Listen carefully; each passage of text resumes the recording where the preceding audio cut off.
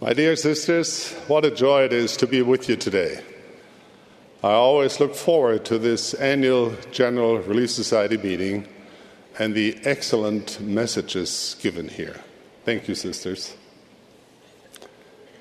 It is a precious honor for me to be assigned by President Monson to speak today and to add a few thoughts addressing the sisters of the Church.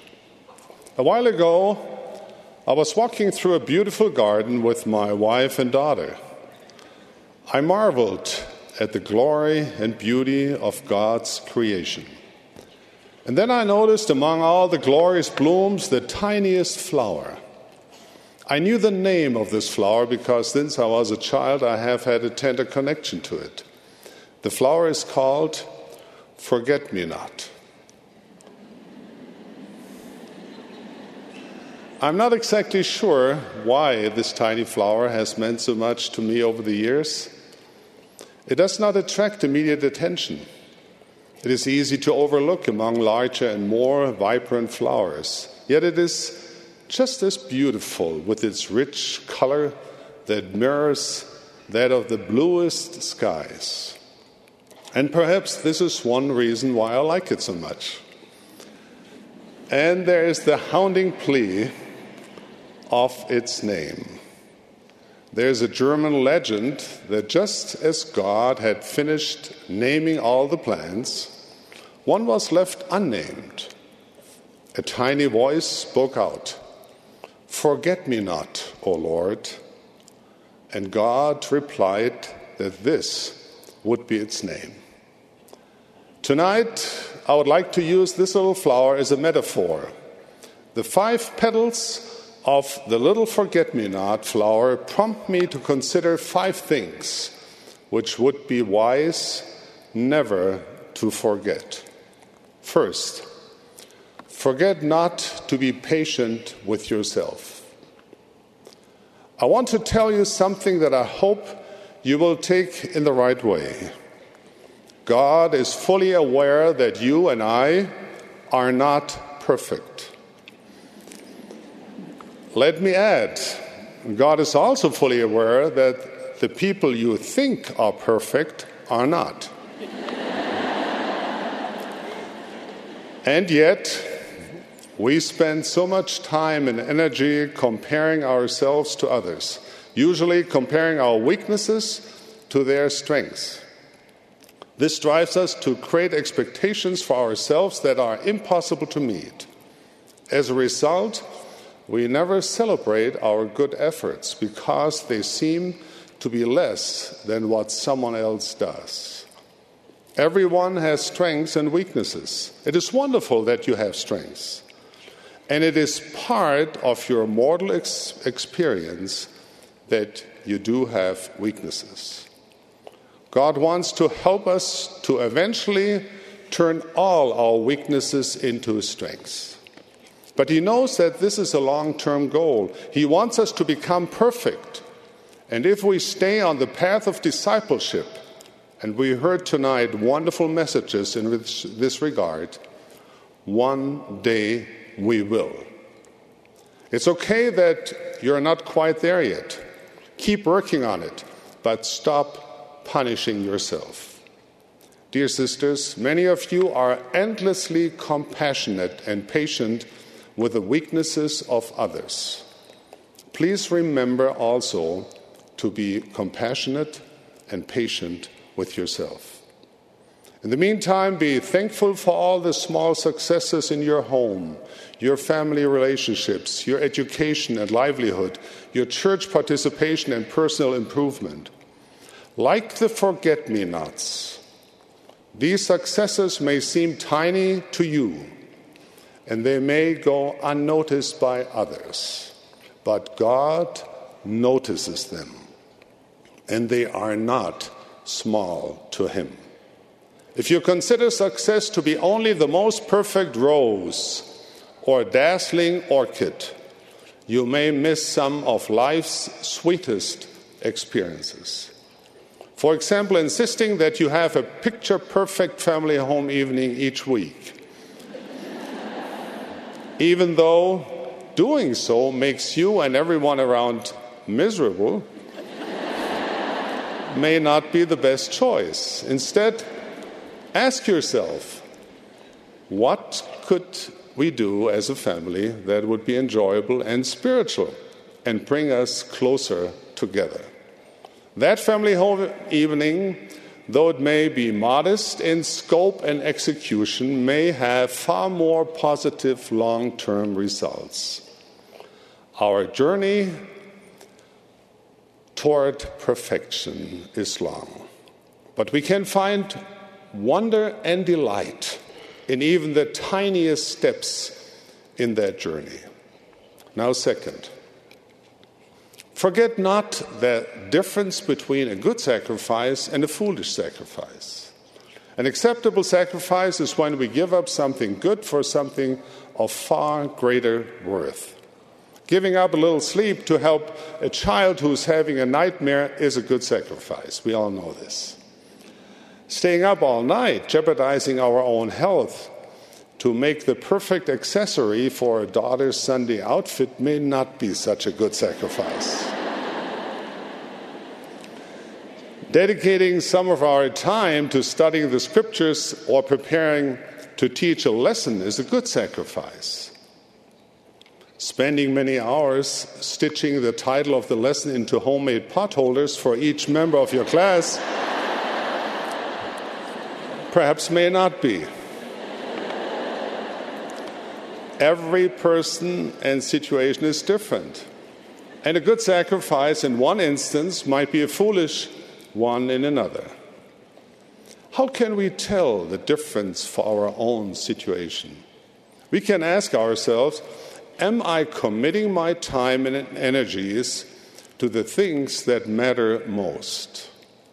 There are so many good things to do, but we can't do all of them. Our Heavenly Father is most pleased when we sacrifice something good for something far greater in an eternal perspective. Sometimes this may even mean nurturing small but beautiful forget-me-not flowers instead of a large garden of exotic blooms. Third, forget not to be happy now.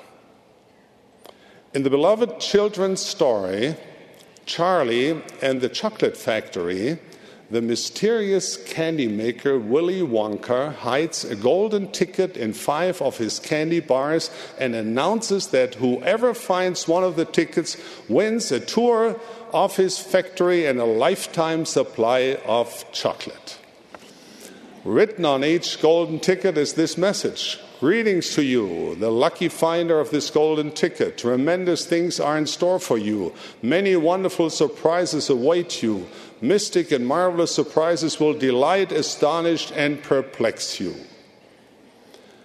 In this classic children's story, worldwide children's story, people all over the world desperately yearn to find a golden ticket.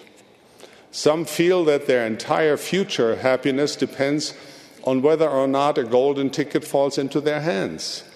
In their anxiousness, people begin to forget the simple joy they used to find in a candy bar.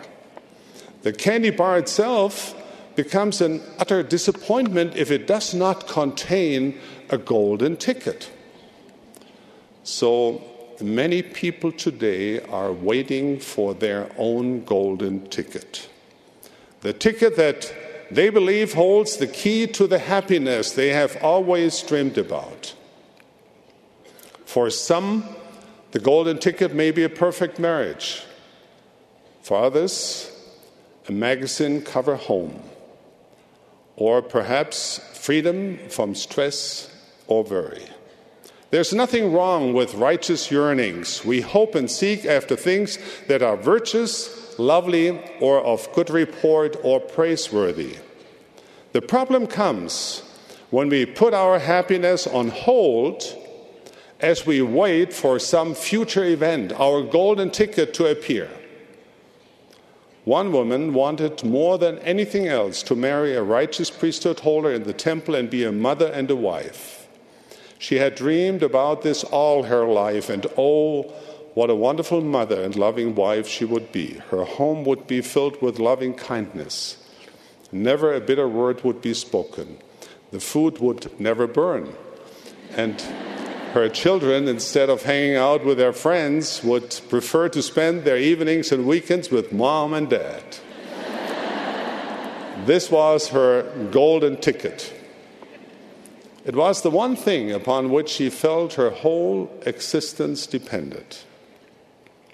It was the one thing in all the world for which she most desperately yearned. But it never happened. And as the years went on, she became more and more withdrawn, bitter, and even angry. She could not understand why God would not grant her this righteous desire. She worked as an elementary school teacher, and being around children all day long simply reminded her that her golden ticket had never appeared. As the years passed, she became more disappointed and withdrawn. People didn't like being around her and avoided her whenever they could. She even took her frustration out on the children at school. She found herself losing her temper and swung between fits of anger and desperate loneliness. The tragedy of this story is that this dear and wonderful woman, in all her disappointment about her golden ticket, failed to notice the blessing she did have. She did not have children in her home, but she was surrounded by them in her classroom. She was not blessed with a family, but the Lord had given her an opportunity few people have, the chance to influence for good the lives of hundreds of children and families as a teacher. The lesson here is that if we spend our days waiting for fabulous roses, we could miss the beauty and wonder of the tiny forget-me-nots that are all around us. This is not to say that we should abandon hope or temper our goals. Never stop striving for the best that is within you. Never stop hoping for all of the righteous desires of your heart. But don't close your eyes and hearts to the simple and elegant beauties of each day's ordinary moments that make up a rich, well-lived life. The happiest people I know are not those who find their golden ticket. They are those who, while in pursuit of worthy goals, discover and treasure the beauty and sweetness of the everyday moments. They are the ones who, thread by daily thread, weave a tapestry of gratitude and wonder throughout their lives. These are they who are truly happy. Fourth, forget not the why of the gospel. Sometimes in the routine of our lives, we unintentionally overlook a vital aspect of the gospel of Jesus Christ. Much as one might overlook a beautiful, delicate forget-me-not. In our diligent efforts to fulfill all of the duties and obligations we take on as members of the church, we sometimes see the gospel as a long list of tasks that we must add to our already impossibly long to-do list, as a block of time that we must somehow fit into our busy schedules. We focus on what the Lord wants us to do and how we might do it, but we sometimes forget why. My dear sisters, the gospel of Jesus Christ is not an obligation.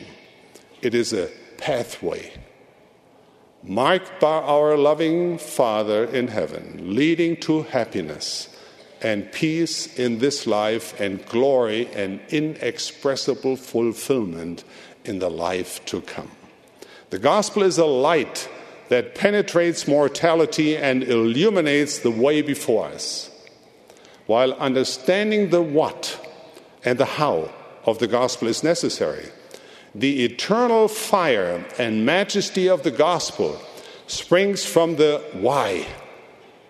When we understand why our Heavenly Father has given us this pattern for living, when we remember why we committed to making it a foundational part of our lives, the gospel ceases to become a burden and instead becomes a joy and a delight. It becomes precious and sweet. Let us not walk the path of discipleship with our eyes on the ground, thinking only the tasks and obligations before us. Let us not walk unaware of the beauty of the glorious earthly and spiritual landscapes that surround us. My dear sisters, seek out the majesty, the beauty, and the exhilarating joy of the why of the gospel of Jesus Christ. The what and how of obedience marks the way, yes, and it keeps us on the right path. But the why of obedience sanctifies our actions, transforming the mundane into the majestic. It magnifies our small acts of obedience into holy acts of consecration. Fifth, forget not that the Lord loves you. As a child, when I would look at the little forget-me-nots, I sometimes felt a little like that flower, small and very insignificant. I wondered if I would be forgotten by my family or by my Heavenly Father. Years later, I can look back on that young boy with tenderness and compassion. And I do know now, I was never forgotten. And I know something else. And as an apostle of our Master Jesus Christ, I proclaim with all the certainty and conviction of my heart and soul, neither are you. You are not forgotten. Sisters, wherever you are, whatever the circumstances may be, you are not forgotten. No matter